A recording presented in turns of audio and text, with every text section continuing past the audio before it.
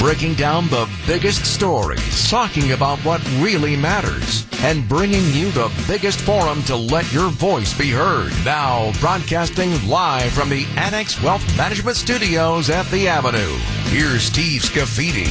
And good morning, everybody. Welcome to the Tuesday show. Bruce Springsteen Day here in Milwaukee. Very excited about that. I'll be at the concert tonight. We'll tell you about it tomorrow in the 9 o'clock hour. Could be a late night. I don't care. I'm excited. I haven't seen him in a long time. Let's get right to it. I asked Vince and Eric this question. I ask you this question. Are we a country of liars? Why do I ask that? You've heard me talk about, we are certainly, this isn't even up for debate anymore, a country of complainers. We complain about everything. From Karens complaining in grocery stores or retail establishments about something or another, prices, return policy, whatever it is, to airlines. I want that seats. I don't like that person. I don't like their politics. Shut the hell up. In a crowded theater. All these complaints. But it's more from that reality to a different reality. I'm going to play for you a couple short clips here. One really short, one a little bit longer. And that'll launch us into a conversation about why I say this when we're talking about January 6th, the COVID pandemic, vaccines, parents' roles in their kids' lives when it comes to remote learning or vaccines, as I said. It's a little bit of Tucker Carlson last night. Just listen to this. I think it's like 20 seconds. Just listen to what he says. The protesters were angry. They believed that the election they had just voted in had been unfairly conducted. And they were right. In retrospect, it is clear the 2020 election was a grave betrayal of American democracy. Given the facts that have since emerged about that election, no honest person can deny it. Okay, first off, they weren't right. They're wrong, and they've been proven wrong in nearly every court in the land. And that debate continues, of course, because of people like Tucker Carlson. He actually went on to say this. They're not destroying the Capitol. They obviously revere the Capitol. They are there because they believe the election was stolen from them. Incorrectly, I might add. They believe in the system. So I looked it up. That thing about revering the Capitol. You know how much it cost to fix the Capitol after these knuckleheads went to town on it? Oh, yeah, $30 million. $30 million. That's some real reverence on display there. Here's another look at the reality, or I should say, a misrepresentation of reality, just on January 6th. I haven't gotten to the other stuff yet. Listen to this one. To claim falsely that journalists and lawmakers... A bit of a fact check this morning after Fox News host Tucker Carlson aired previously unseen video of the assault on the Capitol on his show last night. What Carlson did is use selected clips from surveillance tapes provided to him by House Speaker Kevin McCarthy to claim falsely that journalists and lawmakers lied about the January 6th attack on the Capitol. Scott McFarland is in Washington. Scott, good morning to you. You've been following this very closely. What stood out to you? Yeah, Tony, good morning. The narrative last night ignores the tens of thousands of pages of court filings we've read and the tonnage of footage already released by the Justice Department and shown in open court. And it ignores the powerful and at times tearful accounts of injured officers who are testifying under oath. Carlson called January 6th, quote, mostly peaceful and meek with a small percent that was violent. He showed limited, edited footage Monday night on his program that draws an audience of 3.5 million viewers and pointed to images of a few protesters shuffling through the halls of Congress. But our CBS News review found more than 300 people charged with actually assaulting police amid the mob. And body-worn camera like this shows attackers using spray, sticks, baseball bats, stolen riot shields, sometimes their bare hands to beat police officers and damage the Capitol. In the days after the attack, 5 officers who served at the Capitol that day died. That includes Capitol Officer Brian Sicknick. Carlson showed video of Sicknick, who died one day after the attack, walking through the Capitol. Carlson saying Sicknick, quote, looked healthy and vigorous. But according to the report from the D.C. Chief Medical Examiner, Officer Sicknick died after suffering 2 strokes at the base of his brainstem caused by a blood clot. He collapsed hours after being assaulted by the rioters. His family released a statement to CBS News Monday night saying, in part, on video, Officer Sicknick looks like he managed to shake off the chemical irritants and resume his duties. His sense of duty sent him back in and no doubt contributed to his succumbing to his injuries. The chair of the House January 6th committee blasted Speaker Kevin McCarthy for giving the footage to Carlson to, quote, spew lies and propaganda. The speaker defended his decision, saying those tapes belong to the American public. So a little flavor there. That piece was from CBS News on just one piece of a larger question. Are we a country of liars? The answer seems to be yes. And I'll just lay a little baseline for you here. I haven't even gotten to the election, the COVID, the pandemic, all of those things, which any reasonable, rational adult understands were complex issues in this country and have been dumbed down by folks like Tucker Carlson, who are trying to make the case, apparently, that this is all nothing to see here. How shameful is it that he disregards the loss of life from one of the officers, not the five, the one, because he saw him in a picture looking okay, even though medical examiner said not the case. 855-616-1620.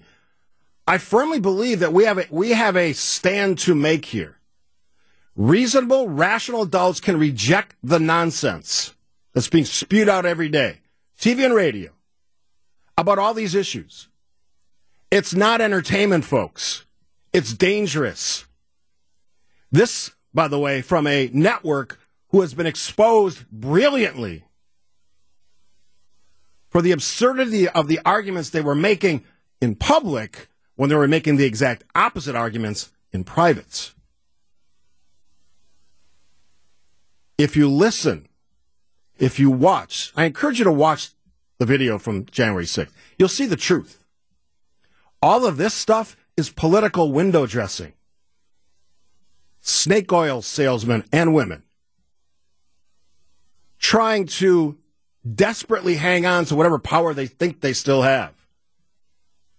Politics as entertainment, that's not going to fix our problems. Matter of fact, it'll make them worse. One thing I know about Bruce Springsteen, having seen a lot of his recent interviews, he's very passionate about this country that we live in, as am I. Texter says, I can't listen.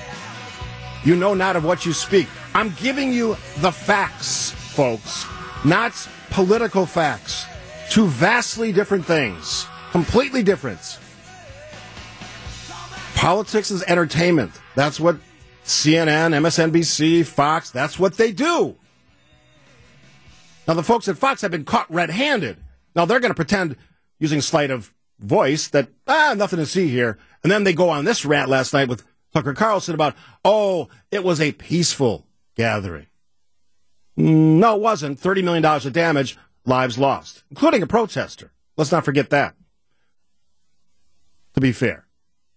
Okay, so that's one piece of the great American lie that we are supposedly signing on for, which takes us to the election lies. There are certainly a candidate, Donald Trump, who still acts like he's president, and he's not. And I could read a long list of conservatives who were pro-Trump, who have certainly understood that reality. Took them a while. Like, where you been, guys? But they got there eventually. I give them credit for that. A little slow on the uptake. But there's also others in Wisconsin that still believe the nonsense. Jim Ramthun, Mike Gableman, and others. You know, you want to hear some absurdity. After the election, I had Representative San Filippo on, who actually said in a live interview, we should have an election do-over.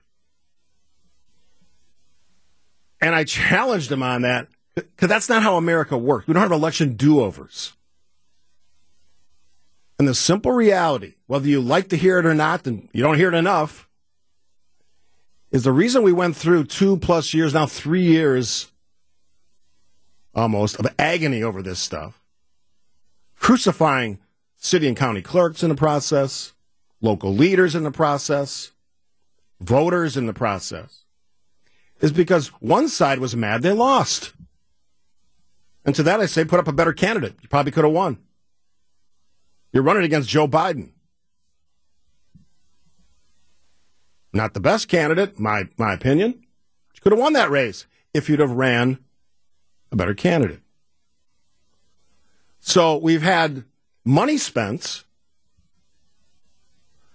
on election conspiracies. We've had sheriffs get up and have grand press conferences about something they think was nefarious, still waiting for those charges to be issued on those claims. Not happening. All these grand ideas about redoing the administration of our elections and all of these things, even though we have Republican-led legislature, none of that's happened. Of course, there's checks, as we know, on power, which is a good thing, because Wisconsin is, I'm starting to appreciate it more and more as a divided government state. And on the election thing, and you can join us, 855-616-1620, the Old National Bank talk and text line. Most of us understand now that this is not something that just continually drives us. That's done with. Joe Biden's president. You don't have to like him, but he's president. One side wins, one side loses. And people who spread lies, which is why I call us a nation of liars now, people who do this professionally, of course, influencing those of us who don't do it professionally, the regular folks in this country, influencing not only their viewing habits now, but their predisposition to believe conspiracy theories. And I haven't gotten to COVID yet, and where that story is going now. We are a country that has accepted lies. And some of us are saying, no, we're not putting up with this. There should be more voices that care more about the truth than winning elections. And unfortunately, it's been drummed into people's head that the only thing that matters is winning the election, not the work product, not getting to the best possible solutions, not fixing anything, but winning the election. We have a fake claim about a stolen election that a former president is actually running on, who may have one or two indictments hanging around his neck as he actually prepares to run for a nomination for U.S. president. Who in their lifetime thought that would be a reality in this country? This is third world stuff. This is people fighting in political chambers other places in the world, brought to our shores by lunacy and the acceptance of lies as facts. 855-616-1620. Which takes me to the pandemic. Now, I'm not going to sit here and say every move, every declaration the CDC made was correct. But there's a little reality that people are forgetting here. Millions of people died.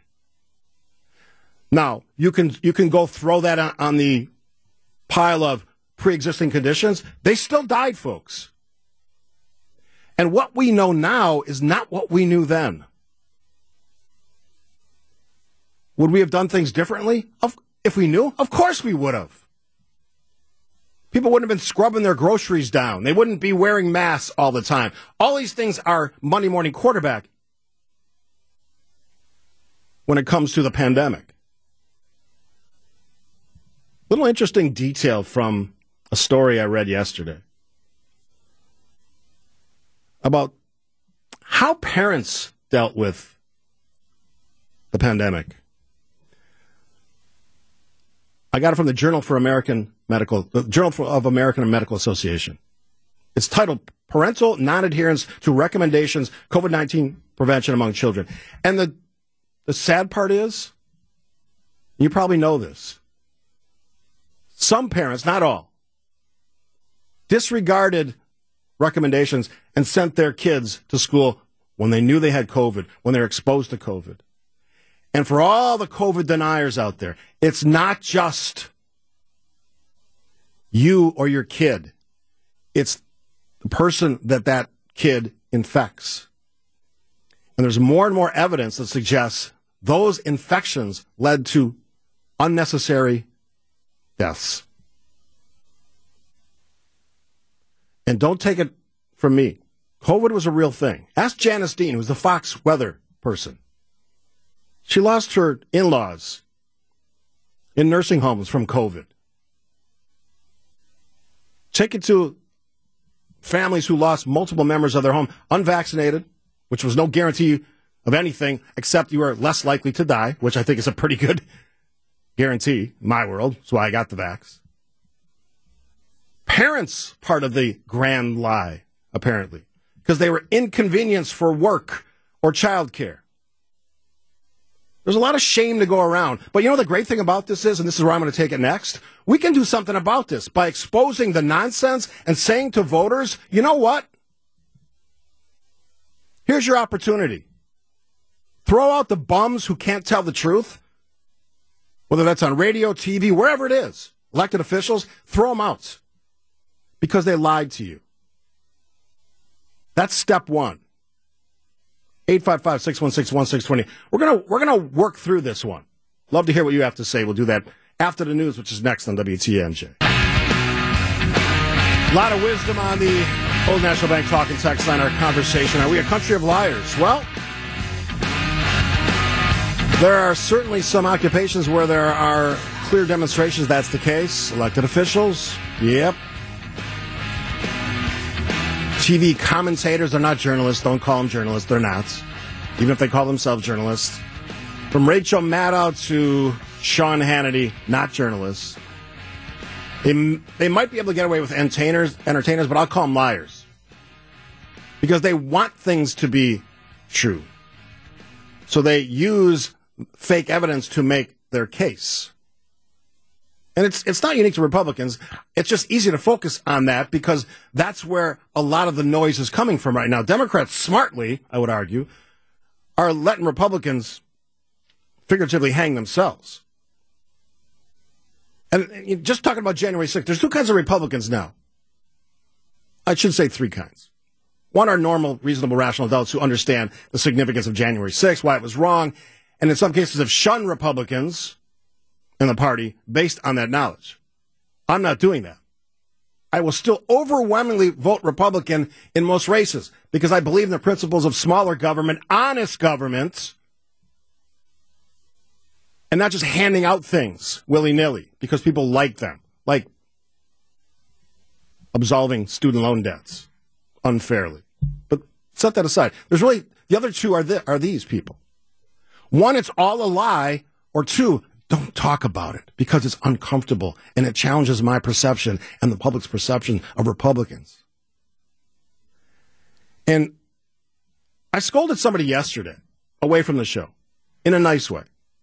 I said, I could use a little support here because what your silence has done, I'm talking to really smart Republicans now, friends, sometimes family. What you've done with your silence is allowed the nonsense and the liar spreaders to win the day. And I'll remind Republicans, there's a reason why, minus the very small margin of victory in the Ron Johnson race, that you're losing races. Because you're losing independents and some Republicans based on this lie that you are promoting. Whether that's COVID, whether that's the elections, or whether that's January 6th. I understand it makes you feel good to pretend that nothing happened here. But that's not the real world. Most of us who go to work every day live in the real world. From the Old National Bank talk and text line. Your use of the word agony to describe the past several years is spot on. Silence is consent. Yeah, you think? I understand you want to win. Who doesn't want to win? But I have a conscience. So should you. And lying to win is not the way to do it. Fall outrage. Just apologize, Steve. Radio hosts. When I make a mistake, I apologize for it. I'm not wrong on this. Matter of fact, I'm one of the few talking heads who actually talks about this. Because, again, it's easy to not talk about it, to forget about it. Hey, if they don't think about January 6th or the election conspiracy or the $2.5 million, maybe they'll vote for us. Instead of understanding when you see results that you don't like, Republicans, where's the self-introspection? Where's the how can we do better? Instead, it's more conspiracy, more crazy, more nonsense. Steve, 920. All the media lie or exaggerate in one way or another. Yeah, there's a lot of that. Most of the lying comes from omitting or suppressing news stories that don't follow networks or newspapers' political views. Fox News is the only TV news outlet that brings out the suppressed news. No, they bring out the suppressed nonsense. How much clearer can I make this? What Tucker Carlson, Laura Ingraham, Sean Hannity, and others were saying on their shows, I read what they said from the transcripts, was the exact opposite of what they were saying to the administration, to the former president, and to Republican leaders. Exact opposite. You know what the difference was? They were under oath in a trial based on their lies about a company who just counts votes, Dominion. They lied about it. And they're going to probably, barring some unforeseen thing that I don't think is coming, they're going to get whacked, in this case with Dominion, to the tune potentially of nearly $2 billion. It's a lot of money, even for Fox. And I've called out MSNBC. Rachel Maddow cheerleaded for Hillary Clinton for 4 years. And she called herself a journalist. No, you're a cheerleader. It was the MSNBC version of a fan throwing their panties on the stage for Elvis Presley or Tom Jones, basically. Gail from Wauwatosa. Yes, Steve, it was difficult to figure out what to do with the COVID when we were going through it. But the experts on Fox News were the ones who had the most information correct from day one. Again, what we know now is not what we knew then. Go back in time. We had seniors in senior care facilities dying every day. I just looked this up. Tons of unnecessary deaths in this country. And whether you think COVID was real or not, I don't care. It's real. That's my opinion. I'll say it over and again. I said it from the beginning. It's not the flu, folks. A lot of people die from the flu, too. There's a flu shot for that. I would suggest you get it. But this idea that somehow seniors are expendable, or people who have underlying symptoms of something else, obesity, diabetes, whatever it is, are somehow expendable because they, quote, don't take care of themselves, is not a country that I want to live in. That disrespect is built in, it's ingrained in this new fabric of using lies to promote one's party, which are dangerous.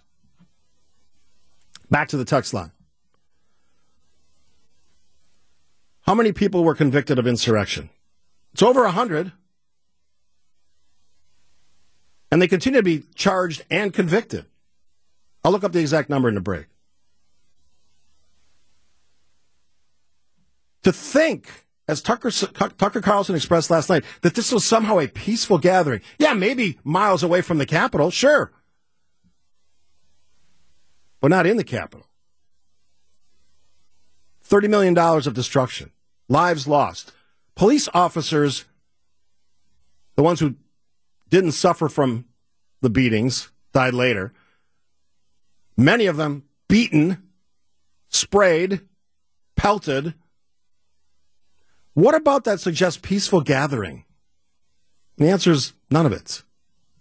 So if you can continue to lie or create new lies based on the fact that Tucker Carlson got some video that no one else got, and he cherry-picked, again, the part that looked peaceful. Mike from Greenfield. There's a difference between giving an editorial comment versus blatantly lying false news, false conspiracy, as the broadcasters at Fox News should be suspended from television for their corrupt, inappropriate behavior in the profession of journalism. Editorials are opinions and should be stated as such, a.k.a. I support Donald Trump, I support Barack Obama. But lying in journalism, and first of all, they're not journalists. If they call themselves, that's just one more lie. Greater consequences than money need to be applied for those at Fox. Yeah. And I'm a fan of Paul Ryan, but you're on the board. You better be expressing this loudly and clearly. Now, I know that Republicans have now branded him as a rhino, which if you're a real Republican, not a fake one, not the weird conspiracy-driven Republicans that somehow get all the attention in Wisconsin and elsewhere, you understand how ridiculous that comment is, or that name is. A few more, then we'll get to break. COVID is real, but we need to figure out who is behind it. It came from China. Whether it's a lab or a market, it's here. If someone lied about that, absolutely. Find out why they lied.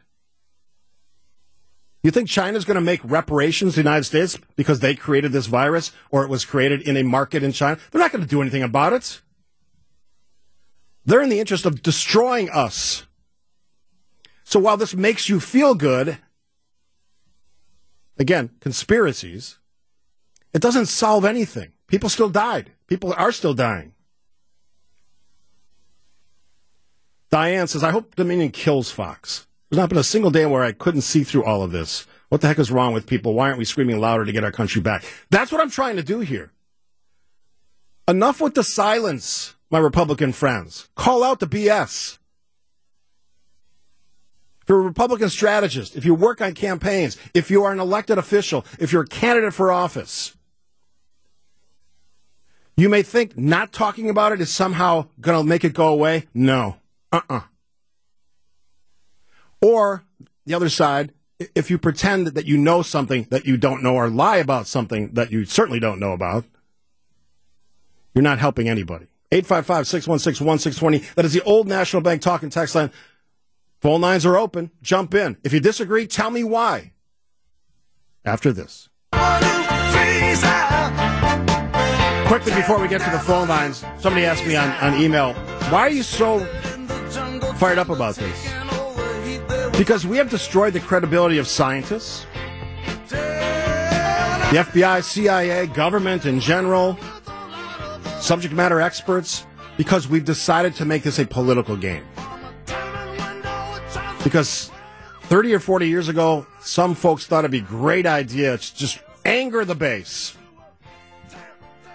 And you can call me a Trump hater if you want. I've called out the times I think he did something. I love the fact he picked conservative Supreme Court justices. Said it a million times on the show, figuratively. Jim joins us on the phone. Hey, Jim, welcome to the show. Good morning. Morning, Steve. I'm kind of surprised no one's been calling in, but what I would say about all this lying thing, I would say Trump started the whole lying culture. Right away, he called out the news outlets as being fake news. And, you know, after listening to Trump for 4 years, he actually turned out to be the number one liar and exaggerator in the whole country, as far as I'm concerned. Yeah, certainly. Thanks for the call, Jim. He certainly demonstrated that behavior. This idea, I have people texting me right now that Trump won 2020, is going to win in 2024. You can believe that if you want to. You can vote for him if you want to. And here's what I say, and this is going to hurt your feelings. You may have voted for him in 2016. The story was sexy. Drain the swamp. Who hasn't said that? Challenge the inaction in government. And I'll even give you a pass for 2020. But with all the evidence on the table, inability to get over a lost election, lies about a million things, potential looming indictments, you vote for him again, that's on you. I got to question that decision-making in your skull, in your brain, your gray matter.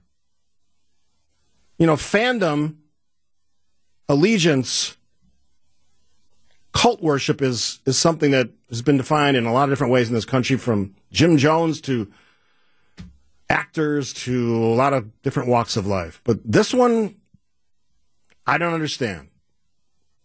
And smarter people than me have thought about this, and they don't understand it. You can want to screw the government. You want to live in a country where militias control things. That's actually a real thing now. That militias are going to somehow lead to a better United States of America. You think? You know who loses? If militias run the country, everybody loses. Because we don't have a country anymore. We have a bunch of wingnuts, usually heavily armed, who have some pretty serious deficiency when it comes to, equal rights, treatment of women. Something to think about. Mike from Illinois, you'll be up next. On the phones, you can join us, 855-616-1620. I may keep going on this one because I'm fired up. You should be too. Callers have been very patient. Let's go right to the phone lines. Mike from Illinois joins us. Welcome to the Tuesday show, Mike. Good morning, Steve. How are you? I am worked up on this Tuesday. I see that, and you have every right to be. The reason that you're not having a lot of people call in is because they agree with you, I'm pretty sure. Some people aren't being honest. Some people are, like you said, maybe part of a little cultish. And, I voted for Trump in 2016, 2020, and I'm proud to say I did because I like some of the things that he did. However, even when he was running in 2016 for the nomination, he said plenty of things that I disagree with. And to tie this in with your Bruce Springsteen intro, which I'm a fan just like you, when he was doing a live concert, and, well, of course, all concerts are live, but he was about to do the song War, and he was saying how blind faith in your leaders can get you killed.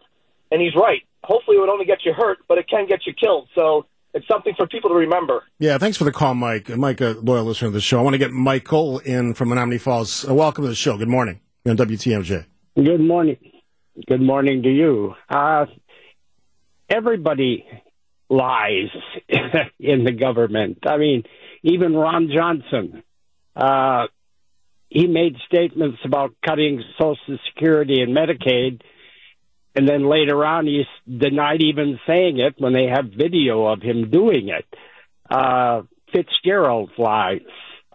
It seems to be the way everything is done. They just say things, and when they get caught, they say they didn't do it. And it seems to be everybody, even in the state government. Yeah, Mike, all over the place. Yeah, Michael, I agree with you. I got to let you go so we can get the news here. I'm going to wrap it with this. I'm going to continue to talk about it because it's unacceptable. That's why I often read or play the actual words of the people who are involved in these stories or in the telling of these stories. The fact that you have commentators who say one thing in public on the air and then say the exact opposites when they're under oath should be all the evidence you need. They shouldn't be trusted, whether that's Rachel Maddow or Tucker Carlson. That's all I need. And if we're going to actually fix this, real fixing, you have to shun these people. And I know that's hard because, man, we are a country where people pull into their driveway, door goes down, they sit in that chair for 6 hours, usually eating dinner in their same chair they're watching TV in, and they consume this stuff like it's the Bible of facts. But it's nothing like that. It's the opposite. And to my Democratic friends who deny that they get involved in these things, wake up as well. And certainly my Republican friends, if we talk about election denying, trying to redo the history of the pandemic because it's uncomfortable for you.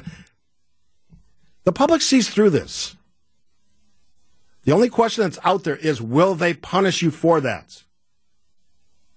We have a race coming up in 1 month. I think that race, like the race for governor, and almost in the case of the Senate race with Ron Johnson, who squeaked out a victory by, 27,000 votes?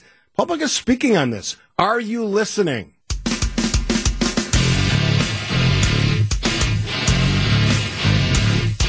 Breaking down the biggest stories, talking about what really matters, and bringing you the biggest forum to let your voice be heard. Now, broadcasting live from the Annex Wealth Management Studios at the Avenue, here's Steve Scafidi. And good morning. Welcome to 10 o'clock hour. Spent the first hour asking this basic question. Are we a country of liars? And right now, my answer is yes. And I'm not confident, one, that most people understand the question, two, that anybody is serious enough to want to do something about it. So let's set that aside. I saw yesterday, as we prepare for the April 4th election for an soon-to-be open seat in the Wisconsin Supreme Court,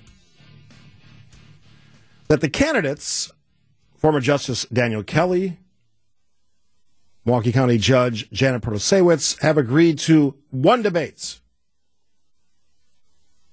on March 21st, co-hosted by the State Bar of Wisconsin, WisPolitics.com, and WISC TV. I believe that's Channel 3 in Madison. Protasiewicz declined to appear with Justice Kelly in several other debates.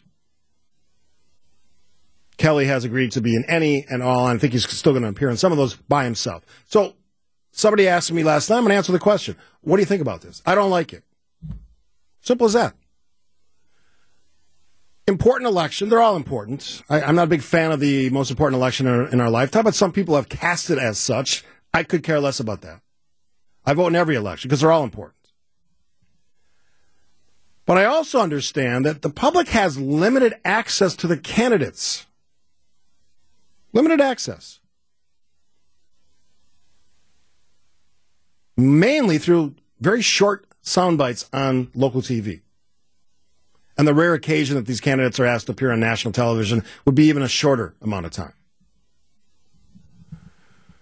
Now, I say this at the same time. I'd like to see more debates, and I hope that at some point maybe there'll be one more scheduled. I'm not confident, and I'm sure that Judge Janet Protasiewicz feels very confident given what happened in the primary. But again, reminder to Democrats, liberals, I should say, even though this is a nonpartisan race, anybody who pays attention to Wisconsin politics knows that's not the case anymore. We can pretend, but I'm not a big fan of pretending, whether that's this nonpartisan race, supposedly, or any of the other things I talked about in the first hour. Not a big fan of pretending or wishing that something was cast in a certain light because it makes me feel better or makes my party look better. Not a fan. 855-616-1620, the Old National Bank talk and text line. Curious what you think about this. Is this Protasiewicz feeling overconfident? Is she protecting her interests? Do we need more than one debate? I've argued that we do, with a couple of caveats. I've asked for this for many years on this show. For the love of whoever, stop putting audiences in debates. It serves no purpose.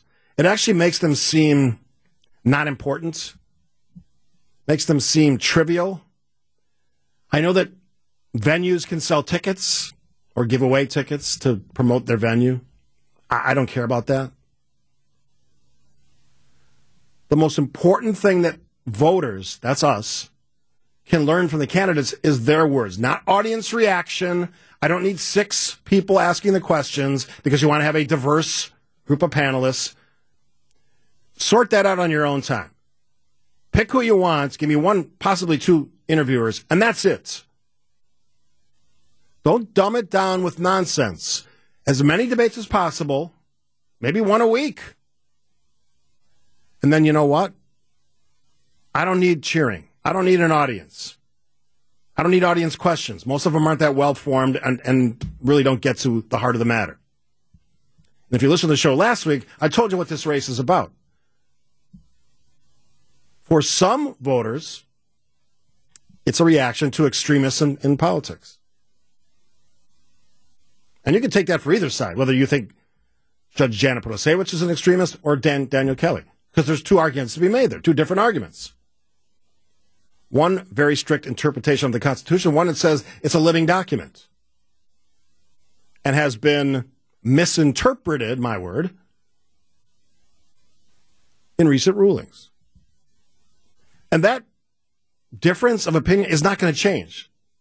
The other one is, of course, and this is, I'm like one of the few people that says this is a voter reaction to political nonsense. even though a lot of people don't understand that yet. You could be an early advocate for smarter politics, the smart take. Not wishful thinking, not what my party wants, not what some squawking head thinks, but what actually makes sense for the country. Because, again, I'll lay it out for you, baseline it for you again. We have serious problems to deal with. Border policy, potential recession, economics. In Wisconsin specifically, jobs unfilled because we don't have available workers. Those are real problems requiring adults in the room, not political hacks or political pretenders. Not people who want to endlessly review previous elections or call them stolen or rigged, but people that actually abide by the results, whether you win or lose, and work harder next time for their candidate or for their party. I fully support that effort. But on this issue, debates, I'll be honest, I want more in the way that I fashioned a few minutes ago. 855-616-1620. Your thoughts on the debate culture in Wisconsin. Apparently one's going to be enough at this moment. Should we demand more from our candidates? Kelly says yes. Protasewicz says, one's good enough. I disagree. Your thoughts after this. This is the Steve Scafidi Show on WTMJ. Oh, sure. Milwaukee traffic's nothing, they said. You can get anywhere in 5 minutes, they said. I've been sitting here forever.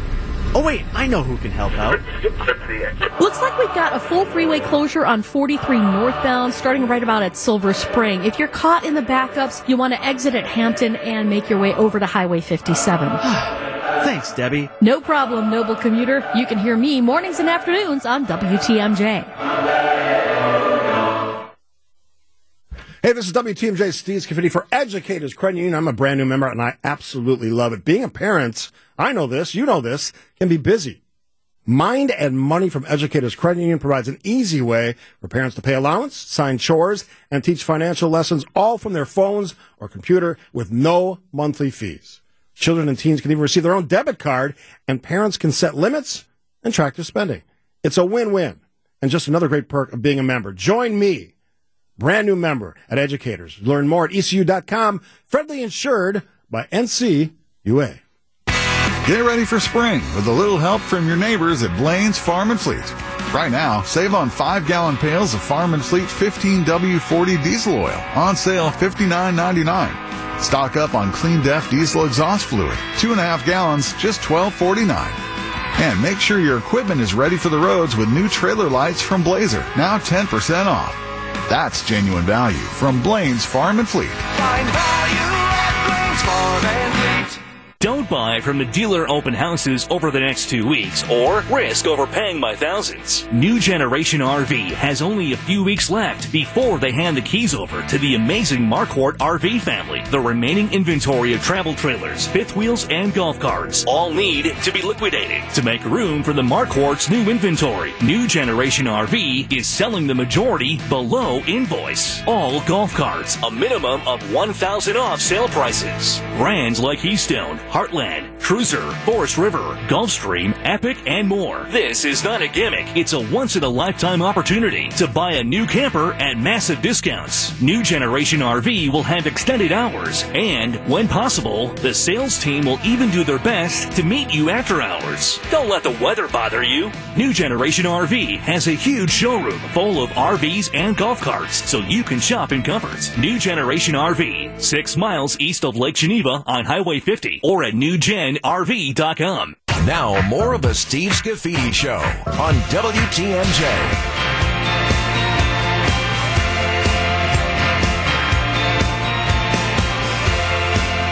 Little Bruce Springsteen there for you as we get ready for the big concert tonight. I'll have a full report tomorrow in the 9 o'clock hour. Things I observed about the collective audience at the Fiserv Forum. Looking forward to it. We're talking about the debates. Well, I should say debates. One debate, Justice Daniel Kelly. He wants more. His opponent, Judge Janet Protasewicz, says, one's good enough for me, March 21st, hosted by a local TV station in Madison and 2 other organizations. So from the text line, the old National Bank Talking text line, phone calls are welcome as well. 855-616-1620. Supreme Court election comes down to this. Women's vote goes to Janet Protasewicz, abortion rights stance, and old white men to Dan Kelly. Dan will continue to stress his upholding the Constitution as written. I tried to ask Justice Kelly this question a couple different ways. I had him on the show right after he was a second-place finisher in the primary a couple weeks ago. He was on with me that next morning. And then I asked him again in our WTMJ conversations last week, along with Charles Benson. I'm going to get to Charles in a second here because somebody asked a question about why he asked a certain question at the end of it. This idea that the Constitution is just the Constitution and we just follow it. The fear of the word interpretation. Keep in mind, everything evolves, everything changes, nothing is ironclad. Even the Second Amendment has changed. Even the First Amendment has been changed in its interpretation by justices. What is or isn't free speech? What is or isn't what's appropriate with guns? Those things evolve. They change. Equal rights. Pick one. Treatment of individuals. Fair and equal treatment under the law. All of those things change. Scott joins us from Madison. Welcome to the show, Scott. You're on WTMJ. Good morning. Good morning, Steve. Yeah, I love your show. Thank you for being there. Awesome. I'd like to comment about your criticism of the debate formats. I think you're exactly right, because when I was in high school, I was on the debate team, and I learned the rules, I learned the techniques, I learned how you made points, how you scored points, and since I've graduated, I've yet to see a single debate follow any of those rules. Yeah, it's so extreme you shouldn't even call them debates, because they're not that. They're more press conferences with journalists, mainly, asking questions like they would if they had a chance to sit down with both candidates in their studio. They're not debates. They're not actually, there's not a back and forth generally. No, they're not, and I learn almost nothing from them, and especially your point about the cheering crowds or the audiences, I think those add nothing to the format. Yeah, thanks for the call, Scott, from Madison. Look, I know why they do it. It's part of the hype of an event. Oh, local station, whatever, hosted this debate. We invited our selected guests, and at some point we may even take a question. I get a question from the audience. I get all that. It doesn't add to anything. It's the lazy part of local news, the part I don't like. To me, it's the equivalent of shoving a reporter on a freeway overpass in a snowstorm. What else you got? We've seen this a million times. Stop doing this. Same thing with debates. Cheering, people yelling out, they don't add to the debates. Give me one or two moderators, both candidates, in a room, ask them the questions. And let them ask questions of each other, or at least respond to each other with appropriate rules. Cut their mic off if they won't stop talking. I'm fine with that. From the Old National Bank talk and text line, they are both obviously flawed, absolutely flawed candidates. Doro would have been best for both sides. You know, the Doro argument, she ran, she lost. I actually like Judge Doro. I complimented her when she was on the show. But she lost. She didn't finish in the top two. And whether she runs again, probably will. We'll see what happens that time. So let's not get lost in the details. But yes, the Democrats depend on auto voting just because of the de-attached name. Both sides do this, Texter. Both sides.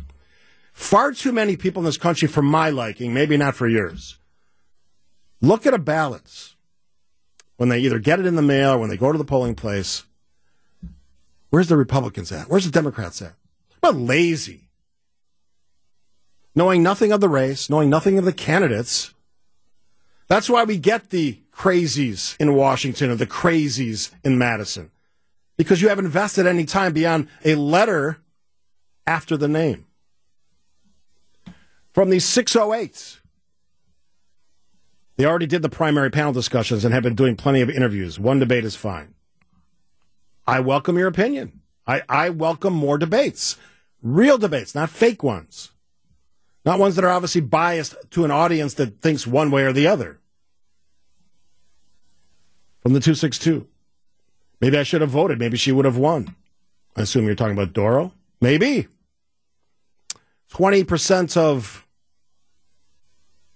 the adult population who could have voted, which was actually a good turnout, almost 1 million voters. And I would caution folks who feel very confident about Judge Janet Protasewicz's candidacy, primaries aren't the general. I've won primaries back in the day and lost generals. It can happen. Not often, but it happens. From the 414, isn't it interesting that young people in school can follow the rules better than adults do? It's a fascinating point. Why is that? And I would say younger people, because, as I've talked about on this show, we seem to lose something at the latter stages of middle school and on to high schools. And on that point, somebody emailed me last week and said, you're so hard on educators and the educational environment, school districts. You know what? We need to be hard on them. I'm married to a teacher. I know a lot of teachers. I know a lot of school board members.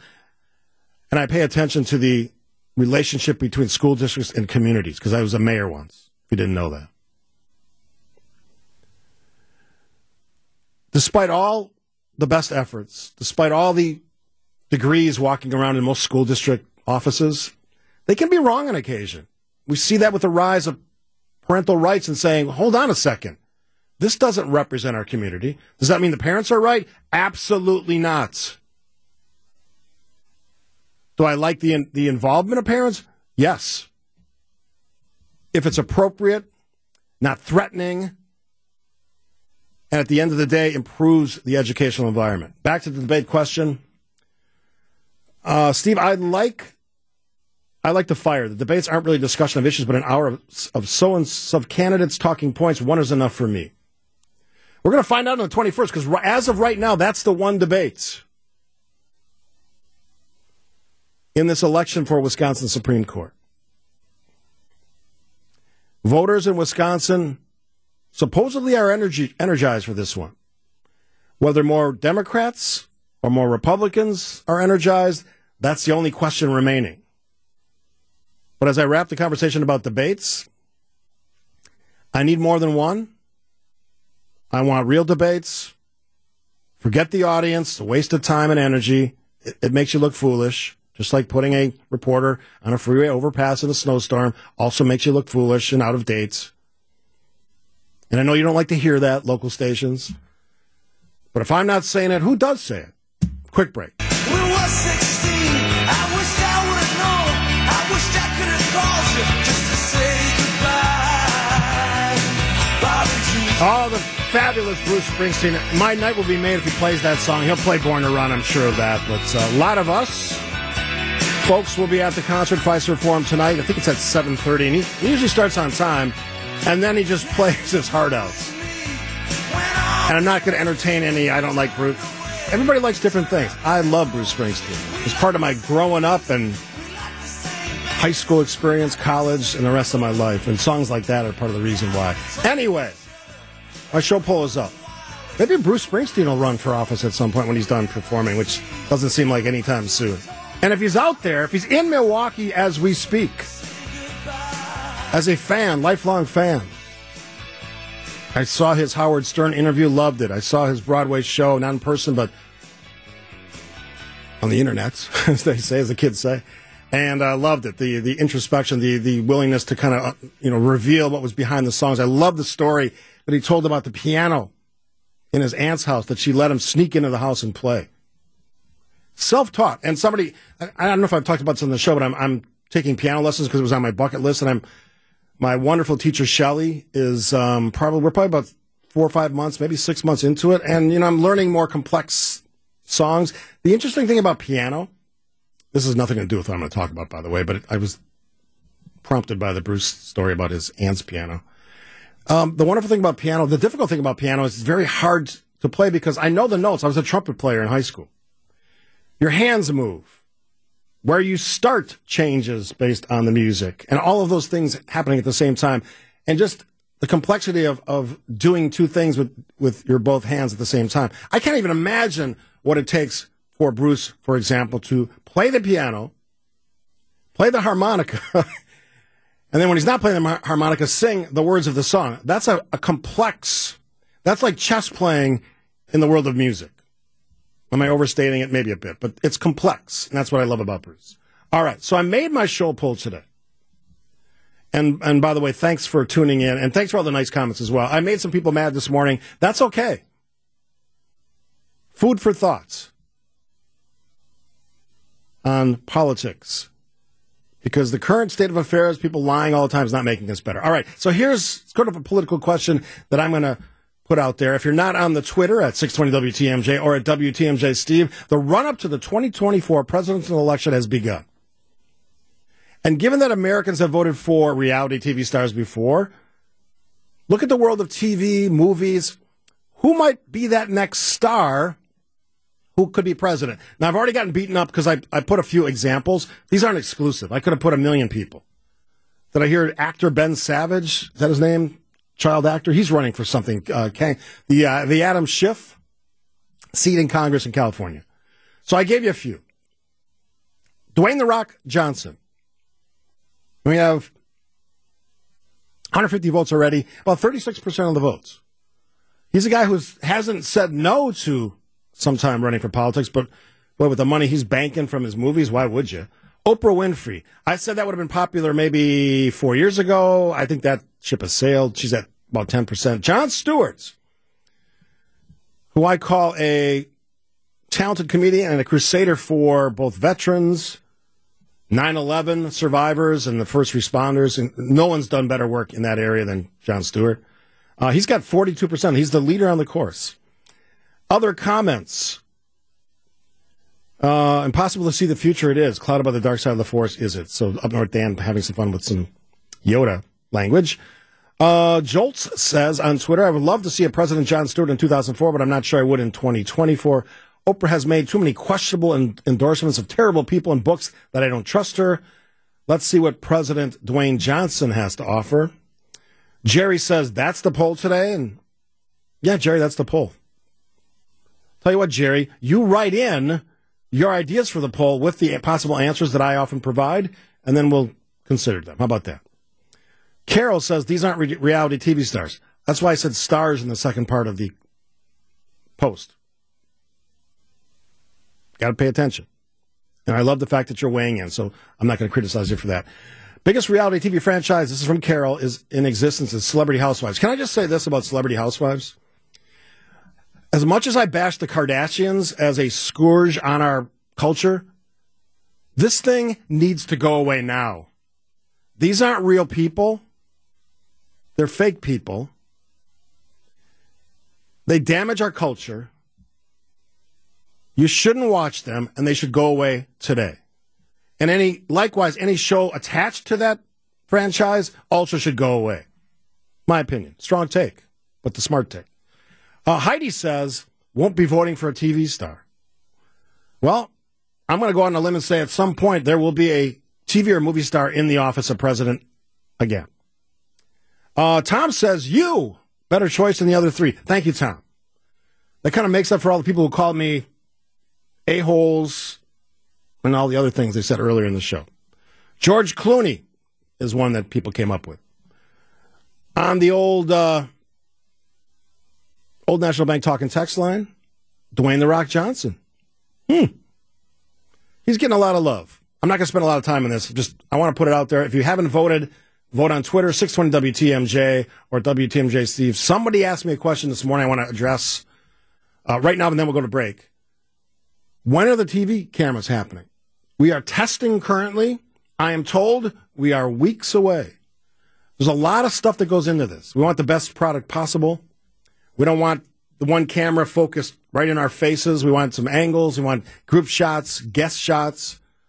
As you know, I have a lot of guests on typically, mainly later in the week. So we want to make that the best product possible with some branding opportunities there. And I'll say this, just in total self-serving fashion, everything on this show is available to be sponsored or branded. I love that because that shows commitments from the audience and consumers. But my only caveat is if I talk about it, I use the product or endorse it for real specific reasons. Always been true. Always will be true. All right, we'll take a break. Moving on after this on WTMJ. Thanks for joining us on this Tuesday edition, Springsteen Day. Boss, certainly welcome to join the show. People said, why, you think he's going to come out? I don't know. Maybe that's something he does. Maybe he's sitting around in his beautiful hotel room, or maybe he's warming up at the 5-serve, doing a little warm-up. I tell you, the guy's talented. You may not even like his music, but appreciate the talent that he has. Songwriter, singer, musicianship, all at the top of the charts. That's why I've been a fan for almost 50 years. All right, I saw this story, and by the way, the TV stars / movie stars list is growing. Mark Wahlberg, George Clooney. Who else is on this list on the text line? Kurt Warner. Yeah, does he have political ambitions? I don't think so. So thanks to you folks who are chiming in on that, 855-616-1620. I saw this story, one of my favorite websites. You should check it out. It's got a lot of great, interesting kind of slices of life, cultural stories, trends, some of the categories: family, health, science, society, politics. Studyfinds.org. Studyfinds.org. So here's the headline. Beauty obsession ? People spend 4 hours a day trying to enhance their appearance. 4 hours a day. So I'm thinking about this on the ride to work this morning. 5 minutes in the shower tops. If I shave, it's another few minutes. You dress. Not that hard. I don't have to dress up for work anymore, for the most part. Another 5 minutes. What does that give me? 15 minutes? How do we get to 4 hours? Now, the reason is people are obsessed with their appearance. That's not surprising. This goes way back. Now, the study came from 93,000 people in 93 countries. The reason most people cite, they want to look good, to attract a mate, lover, boyfriend, girlfriend, husband, wife. Interesting about the modern age, digital age. People who spend more time on social media spend more time on their appearance. You know why that is? Because all the damn pictures they post of themselves doing this and doing that, sometimes doing nothing, my take. It also promotes a unrealistic form of beauty. And if you've been on any Facebook or TikTok or Twitter, so many people want to post pictures of themselves doing things. And having met a lot of people in my life, not everybody's that interesting. So the funny dance, the ranting and raving about whatever, it's usually not that interesting. There's an art to it, believe it or not. Having knowledge, experience, details, those things all matter as part of the argument. But we'll set that aside. This goes all the way back to the caveman days. They put pigments on their face, on their bodies, to attract, or in some cases, warn their enemies. And through time, this has evolved to makeup. So I'm just curious. 93,000 people, average 4 hours, everything from showers, the baths, the hairdos, blow drying, makeup, clothing. I think that's nuts. Maybe you can even throw in making videos of yourself wearing the clothes that you took so long to pick out. Hairstyles, clothing, I said, personal hygiene, exercising. I suppose that's part of personal. I could see that. So if you work out for an hour, that adds to the mix. So hour 15 would be for me. Going on a diet, sort of. I wouldn't count eating as part of that, but if you're eating smart, maybe I give you a slight allowance for that. 855-616-1620. Average person, 4 hours in all of the related activity that has to do with appearance. I think that's nuts. Maybe that has to do with our obsession for appearance. Maybe that's why we're damaging our young people with that hyper obsession with appearance. Your thoughts after this. Somebody asked me during the break, how would I know if it's the real Springsteen? Because his voice is probably, hey, thanks for having me on, Steve. His voice is not that difficult to do. It's kind of husky and hoarse sometimes. All that singing he does, that tremendous singing. Yes, I will be at Fiserv Forum. Yes, I will be excited. Yes, he will play for a long time. That's what he does. You get your money's worth out of a Bruce Springsteen concert. All right, we were talking during the lead up to this last break, about the time that a study found that on average people spend 4 hours on their appearance. Now, there's a broad definition of that, from clothing, obviously the hygiene part, working out. If you add all that, maybe I get to 2 hours, maybe. 4 hours seems excessive, and maybe that fascination with appearance is one of the reasons we have the issues we have, perhaps. Diane says, it has to do with the connection about the cosmetic surgery story in Mexico. Sad story. Americans go there and 2 are killed and apparently 2 are injured. It's just, and I know that people love to go to Mexico. I'm not a fan of that country. And I've said it over and over again. And I know people personally have been impacted by crazy things that have happened in some of these resorts down there. Away from the resorts, certainly a risk as well. I wouldn't put myself, or I wouldn't want my family in that situation, but that's me. A lot of people like going to Mexico, and that's probably not going to change. 262, 4 hour average. What is the standard deviation? I don't know. You tell me.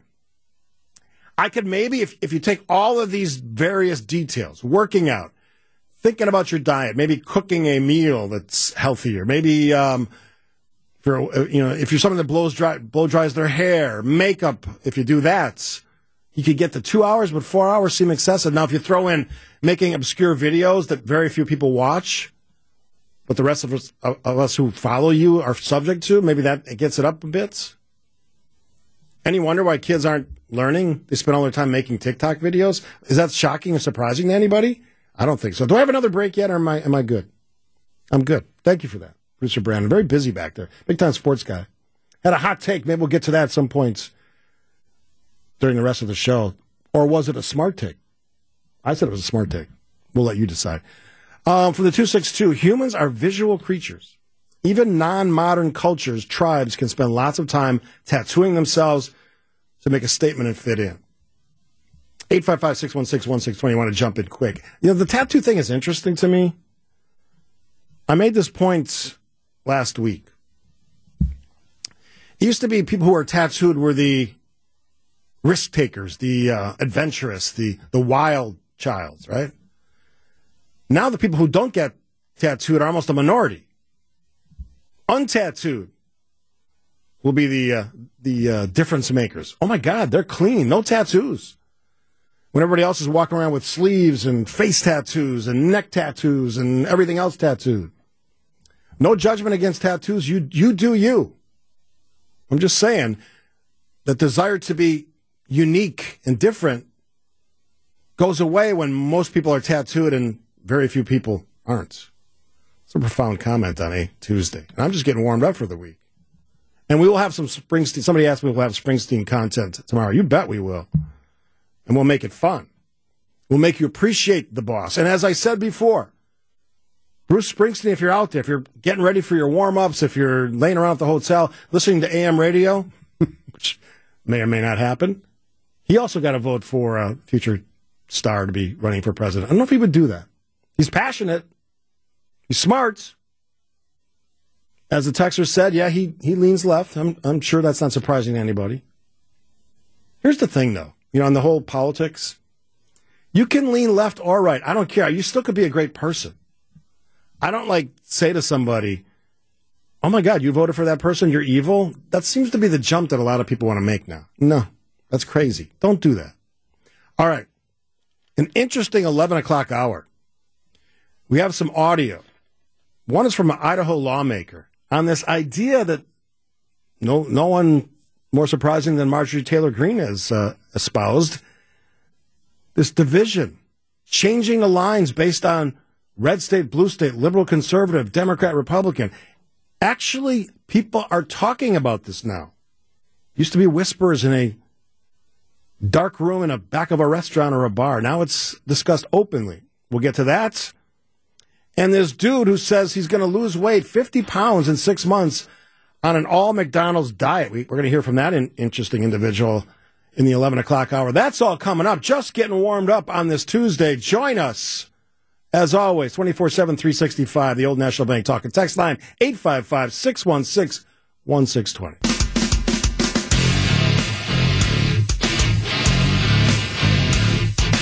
breaking down the biggest stories, talking about what really matters, and bringing you the biggest forum to let your voice be heard. Now, broadcasting live from the Annex Wealth Management Studios at the Avenue, here's Steve Scafidi.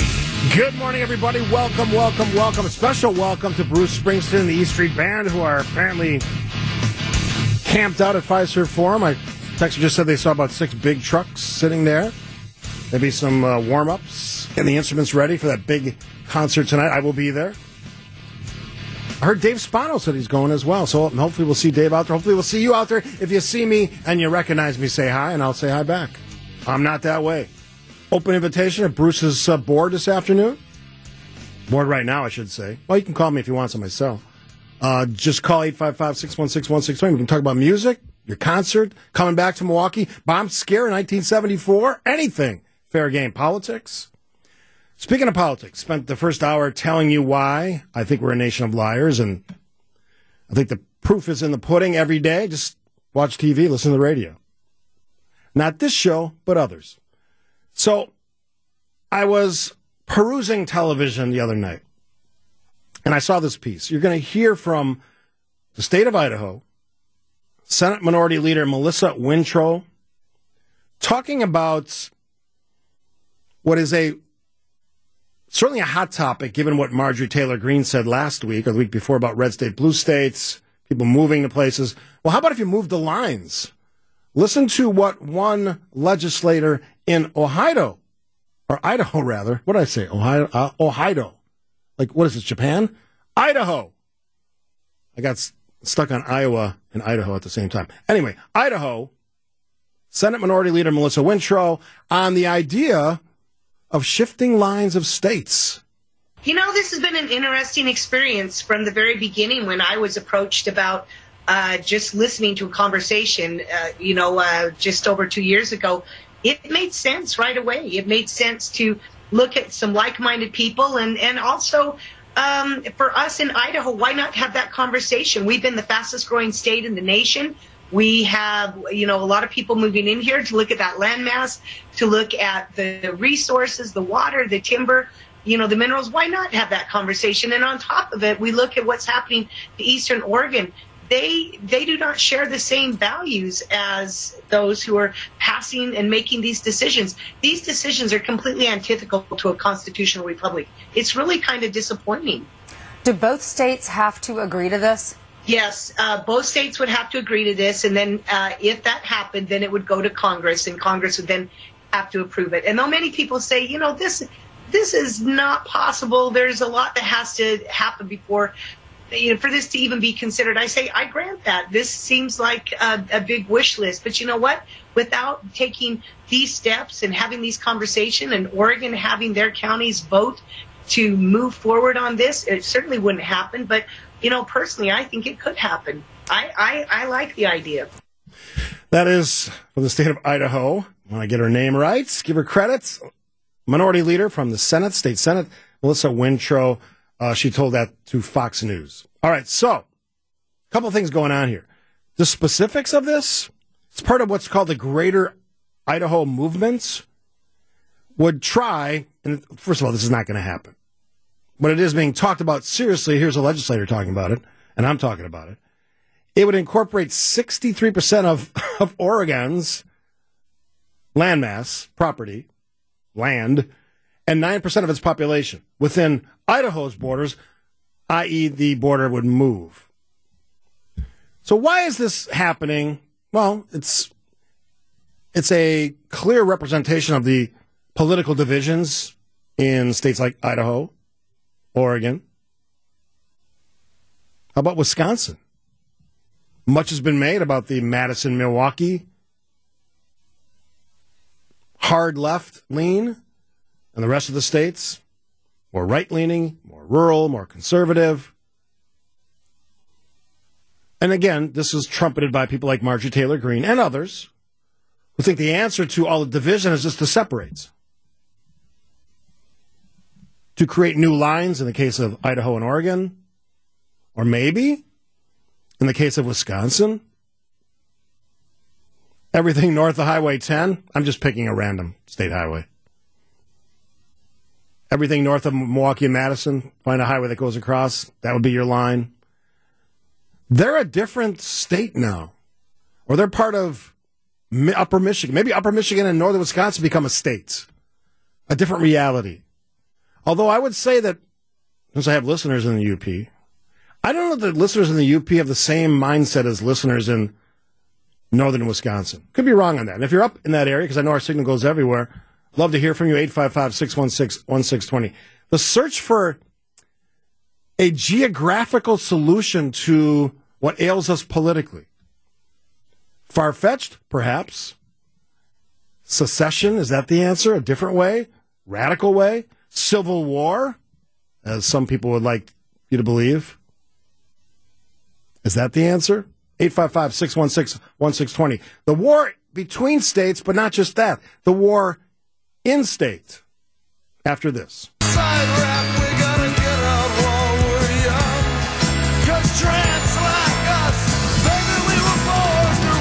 Yes. Bruce Springsteen live at the Fiserv Forum tonight. I will be there along with a lot of other folks. Full house. One of America's greatest artists. Legend, big part of my life musically. Starting with that album in high school. Loved it. Still love it. And to hear him perform that song acoustically is also a great thrill. And I mentioned the piano playing, the ability to be self-taught, to create masterpieces on the piano when he didn't take a lesson.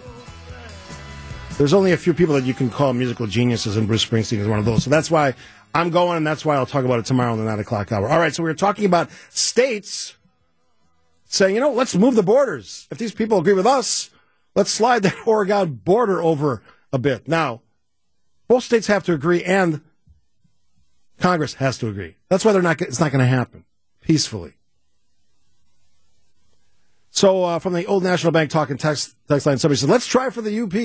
I've said for a long time the UP should be part of Wisconsin. Doesn't belong to Michigan. I know there was some arrangement, had to do with Toledo, Ohio at some point. Don't care about any of that. It rightfully belongs to the state of Wisconsin, I think. My opinion. Is that controversial? Perhaps. Steve, I can guarantee you that Bruce is not here yet. He will blow in a couple hours before and be gone an hour after. He's been doing this a long time and has a road crew that does setup sound checks. I don't know if that's true or not. I don't know if that's true. I hope it's not true, but he has an open invitation, 855-616-1620. I've got about 40 minutes left. Love to have him on. From the 262, I agree that it probably never will happen, but I understand the mindset, where it's coming from. The Democrats and the liberals and a very small group of very loud people are creating issues we all end up paying for in some way. I refuse to believe that 90% of our country believes in the tactics and the processes of the other 10%. If the 10% wants to continue down the road, they should have to suffer their own consequences. And perhaps they are. Politically. That's the only way they learn. Well, maybe not even that. Politicians have short memories, especially when it comes to things like January 6th, election integrity, and all the other nonsense. They have short memories because it's uncomfortable to acknowledge things that you don't like or make your party look bad or make your candidate look bad. I get it. I know how it works. Diane says, get rid of the liars and conspiracy theorists known as MAGA. 75% of the country wants to get along and compromise. Don't let them hold us hostage to this notion, too. It's time to say, stop. It's my country, and I want it back. Well said, Diane. Well said. Jim from Economowalk, shifting borders, that is what Putin is doing now in Georgia and Ukraine. They slowly move barbed wire to redefine borders. One day your house is in Georgia. Next thing you know, you're living in Russia, and soldiers don't allow you to leave. Extremism in any form is probably a bad thing, and especially with politics. And I'll call it the geographical solution is like the lazy person solution to political discourse where people don't get along. Let's just move the border. Let's get those fill in the blank liberals. Let's get those conservatives out of our way and let someone else deal with them. So under that scenario, under that setup, we would have everyone in one location thinking exactly the same thing, everyone in another location thinking the opposite. Just in that weird scenario, how long before that becomes a friction point? When even the line, the fake line, the geographical drawing on a map isn't good enough to separate those two sides. One who believes something radically different than the other side. What happens then? And the answer is ugly, and we've seen this before. Go back to the 1860s. From the 262, the money and the prosperity are still in the liberal areas, same as 1860. Amazing that I mentioned 1860 and the text said the same thing. Interesting points. I would say big cities certainly have a leg up on rural areas because that's where the business is generally. Not all, but most.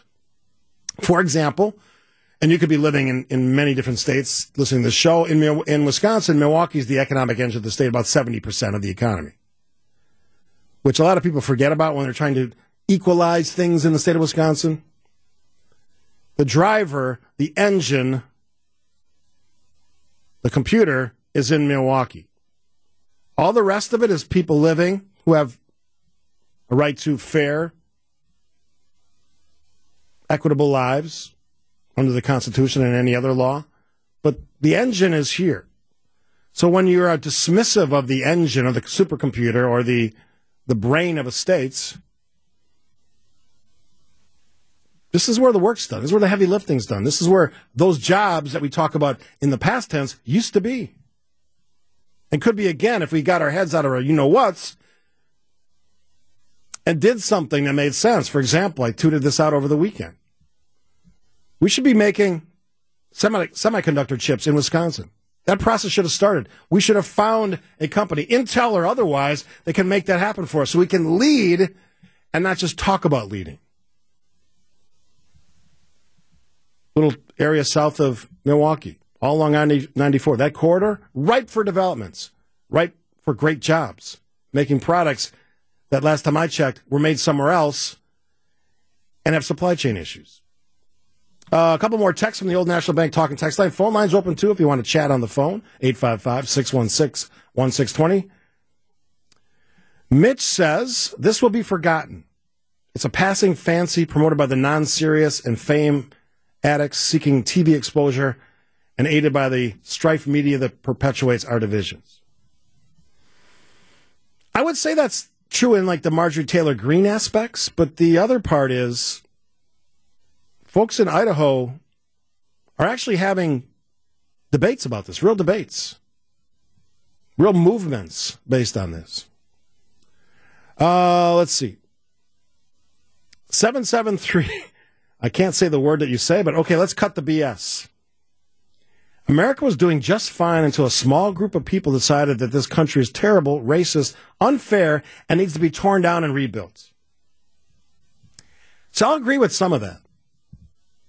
Do we have racist beginnings in this country? Absolutely, and some of that lingers to today. This is me saying this, not you. I don't think the country's terrible at all. I think it's a great country, best country on the planet. I don't believe we should tear it down. I believe we should make it better. The way you make it better is not to tear each other down. The way we make it better is not to make the other party the enemy, but to work with them. I understand that on some TV and radio squawk shows, that pays the bills and makes some people really rich. Those are people who make a living talking. Those aren't people who make a living actually producing anything or living in the real world, i.e., saying one thing on the air, saying something else when you're under oath. Wink, wink, nod, nod to the truth there. A couple more texts. Another Foxconn question mark. Look, whatever Foxconn will end up being, whether it's Foxconn or somebody else, I'm a fan of actually thinking big picture and the big picture impact of that story, which is what I care about. Infrastructure in place, ready to welcome an Intel or another company that can produce a product that's one, badly needed, and two, puts our people at work, makes people come to Wisconsin. Because right now, people aren't moving to Wisconsin. And you can ask yourself why that is. I've got some answers. Part of it is the political infighting that we always do here. Part of it is some of the noisemakers who make this a place that people don't want to move to because it's too much vitriol, too much hate based on where one lives or what party they belong to. 262, use Foxconn to make something like computer chips. Absolutely. I understand that Intel was part of that conversation. But whether it's Intel or somebody else, that's what we should be focused on doing.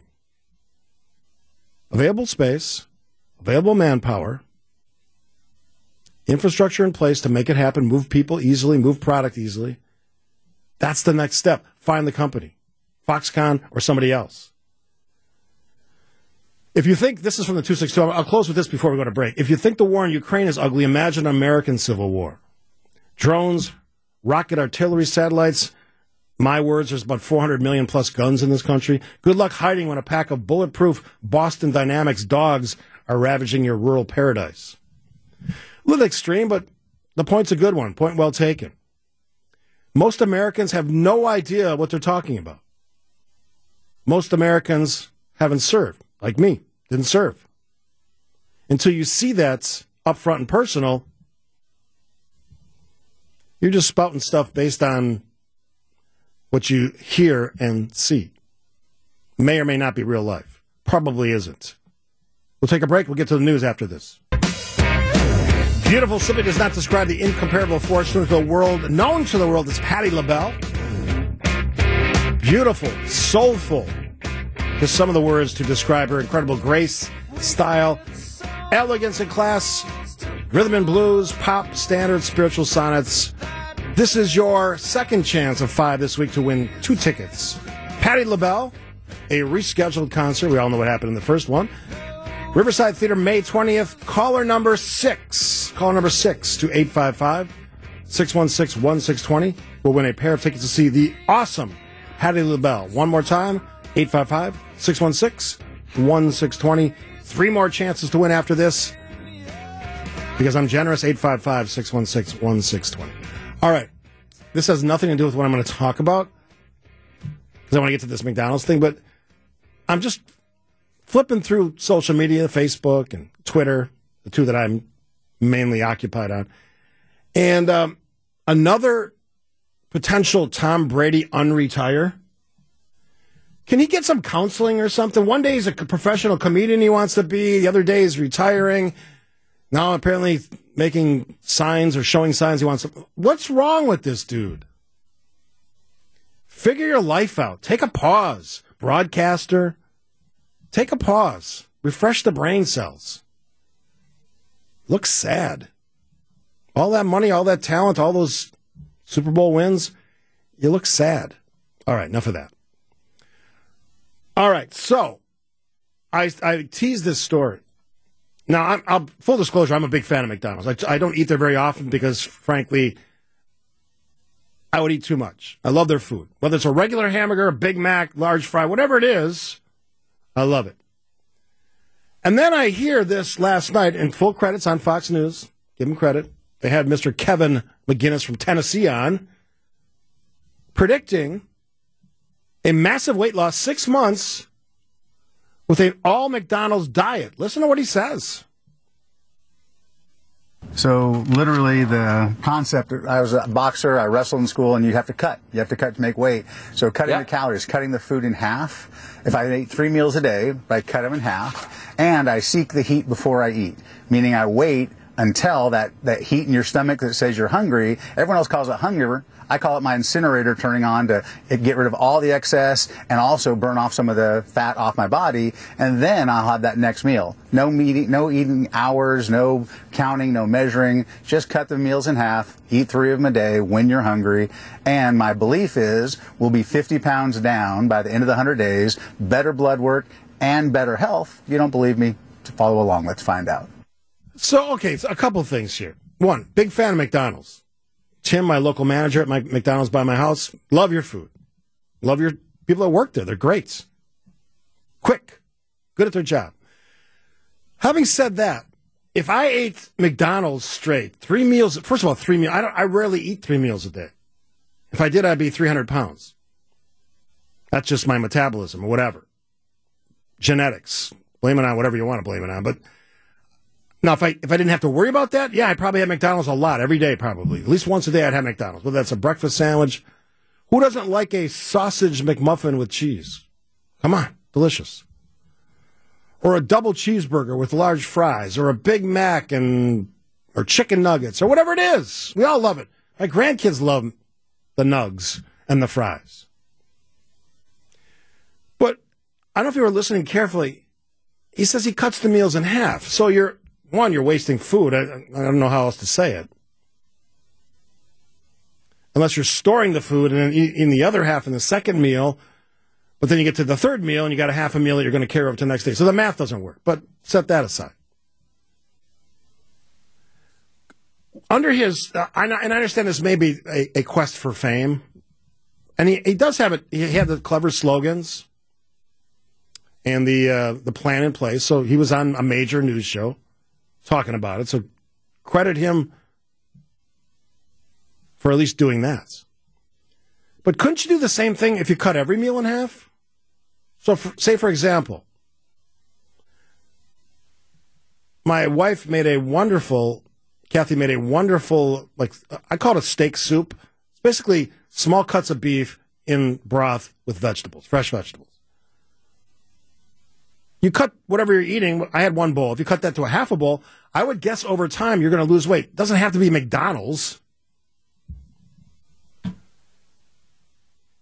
It could be anything. And yeah, feeling hungry before you eat, two things really matter. Feeling hungry before you eat again, sure.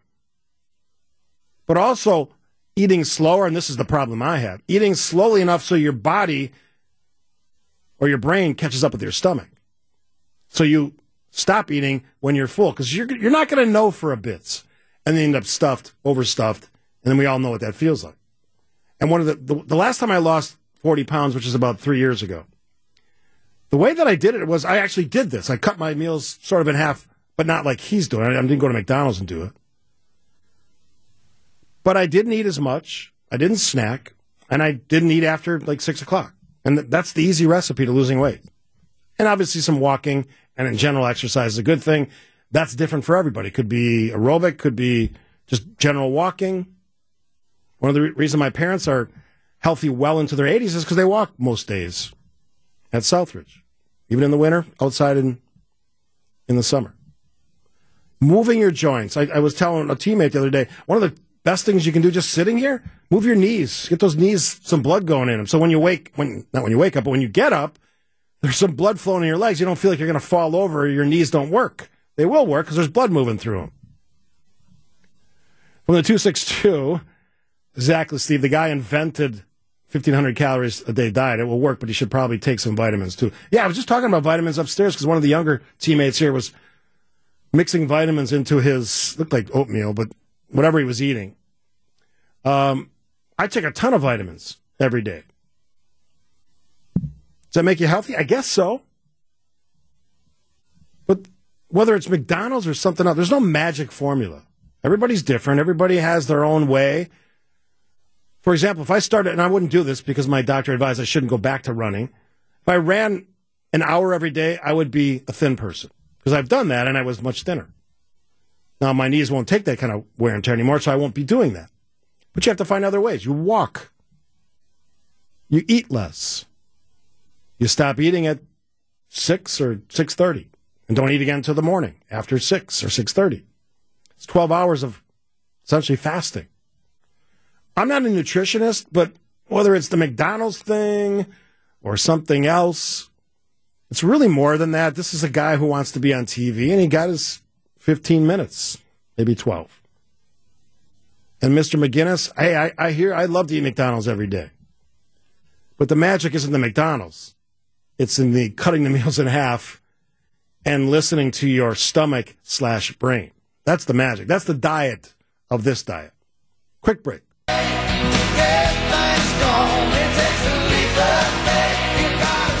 The boss at Fiserv Forum tonight. I will be there. A full report tomorrow at 9:08 right here in WTMJ from our beautiful Avenue Studios on Wisconsin Avenue in the awesome city of Milwaukee, Wisconsin. Yes, I said it for the haters out there. Thanks for tuning in. However you find us over the air online podcast. Our podcast now, thanks to our brilliant work of producer Brandon Snide, are available wherever you get podcasts. the big ones, Apple, Spotify, and the like, and at WTMJ.com. Every show in its complete run, which I think is, what's the time on that? It's like a couple hours, right? If you take all the commercials out, a couple hours and news is out of it.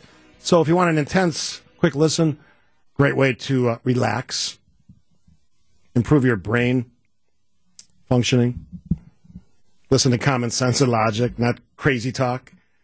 The podcast is there for you. You can also find it at WTMJ.com, as I said, and individual interviews. For example, all the interviews we did last week as part of WTMJ Conversations, all right there for you. If you missed our interviews with the Supreme Court candidates, TMJ4's Charles Benson helped me with those. We had some fun, both in the interview and away from the interview. Charles is a great guy, smart guy, and you want to talk politics in Wisconsin, Charles, his coverage of politics in Wisconsin is incredibly good, showing off his great talent when it comes to doing his job. The professionalism of a Charles Benson is one of the reasons I invited him in to help us out with that. So thanks to Charles Benson for doing that. All right. Couple quick comments on the McDonald's guy. Mr. Kevin McGinnis, appearing last night on Fox, sharing his 50-pound, he says he's going to lose 50 pounds in 100 days. Now, I hope they bring him back on after 100 days to see if he lost 50 pounds. I will be following that story because might shock you, but even though I call Fox the Not News Network, I do watch Fox, MSNBC, CNN, some of the other ones. It's part of doing a job on the radio. One more from Mitch. He wouldn't be famous if he cut home prepared meals in half. The preposterous idea that he could do it on McDonald's is the gimmick. It's genius, yeah. And it's also great for McDonald's. They get some free attention as well, and they probably don't necessarily need it, but as they often say, that's the kind of publicity you want. All right. So this is one of those personal things that is actually a bigger story. I don't have a ton of time to flesh it out. Maybe I'll get to it at a later date. But so yesterday, I cashed in my change thing. We all have these, right? You throw the change from your pockets. Now, I'll be honest. I'm like a debit card guy. I track my spending every day. I look at my credit card. I look at my debit card. And I see where my money goes. Cash is not really a thing, but on the rare occasion when I use cash and I get change, I throw it into this receptacle that sits on my dresser in my bedroom. And yesterday was cash-in day. Probably been a year and a half at least. I had about $120, I think was the total, maybe a little more than that. And I'm thinking to myself, and I looked this up. This will be the dazzling detail of this. Like how much money we spend producing things like pennies and nickels and dimes and quarters. And at the end of the day, it's hundreds of millions of dollars that the government incurs producing these things. Now, I think pennies are the most worthless thing in the world, and we actually give our pennies to our grandkids, and they put them in this big container that I've given them. And the thing weighs like 50 pounds now because I had to get them out of my house, and my oldest grandson, Max, thinks it's the most amazing thing in the world, and so we give him a collection of our pennies every time we see him. But the bigger question is, why are we still doing this? Why are we playing with currency? I get the collectors. That's a different thing. You know, get the shiny quarter. Hopefully it's sealed. And you can collect them online and watch shows. My old TV provider had endless channels of coin collectibles. Thankfully, my new provider, YouTube TV, I can either eliminate those or they have very few of those kind of channels. The endless channels of cooking products, coin collecting, jewelry, all the other home shopping stuff. That's out of my life now, and I can tell you I'm a much happier man because of it. But on the currency thing, why do we need this? Just because a few people like cash? So what? I'm sure a few people would like to have steam engine vehicles and trains, but so what? Things move on. I'm sure some people like landlines. Oh, I'll never give up my landline, but the rest of us have moved on.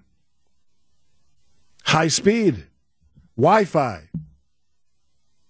a debit world, a cashless society. For example, you go to the 3rd Street Market Hall, it's cashless. And yet we all survive. Once a week I have a nice lunch out there. I don't rant and rave about it. I don't have a panic attack. I don't need it. I don't need pennies. Because they're going into a jar in my bedroom that just sits there 24/7, 365, and then A year and a half later, I cash it in, I got $120 or $150, whatever it is. And yet it's costing our government millions and millions of dollars to produce these things that are ending up in our coin jars or coin trays. And I thought about this last night. I have literally not used coins to pay for something. Like, let's say it was $3.57 at my local Quick Trip. Cup of coffee and a protein bar, whatever it is. I would never, count out 57 cents. One, I'm not going to be carrying those coins. Two, I'm not going to have somebody wait while I count coins in line. Debit, Quick Trip card, in, boom. Debit card, in, boom. Is that the total? Good. Done. That's how technology works, folks. And as I've said over the last few months, this notion that we're going to hang on to stuff that's inefficient, costs us money because we like it, seems dumb to me. Seems really like a waste of time. From the 414. See, if I only take cash instead of getting stiff for bad checks, phony credit cards, I know I'm odd. I get it. Business owners have a much different set of rules that we all have to live with. I'm just talking about a consumer. Debit card, boom, in, out. And I understand there's fees. I get it. Convenience, worth it. Every day at the end of the day, this is my habit. Maybe it's yours, maybe it's not. I see what I spent. Every year I look at my spending to see where I spent my money, where I could save it. For example, I trim my TV bill by $1,200 annually by decision to move from UVerse to YouTube TV. Seems like a smart decision. From the Old National Bank talking text line. You must be nuts. Okay. Here's another one. You must be well off. Others live paycheck to paycheck. Whether you live paycheck to paycheck or not, the best thing about cashless is you are actually tracking every cent, in this sense, the digital sense of a cent, to your spending and your budget. And you know exactly how you fall. Spending too much, I have a little extra cash, I can spend it for this. I can spend it on a Bruce Springsteen concert once every 5 years. That's the value. We'll take a break, see what Jeff Wagner is going to talk about. That's next on WTMJ.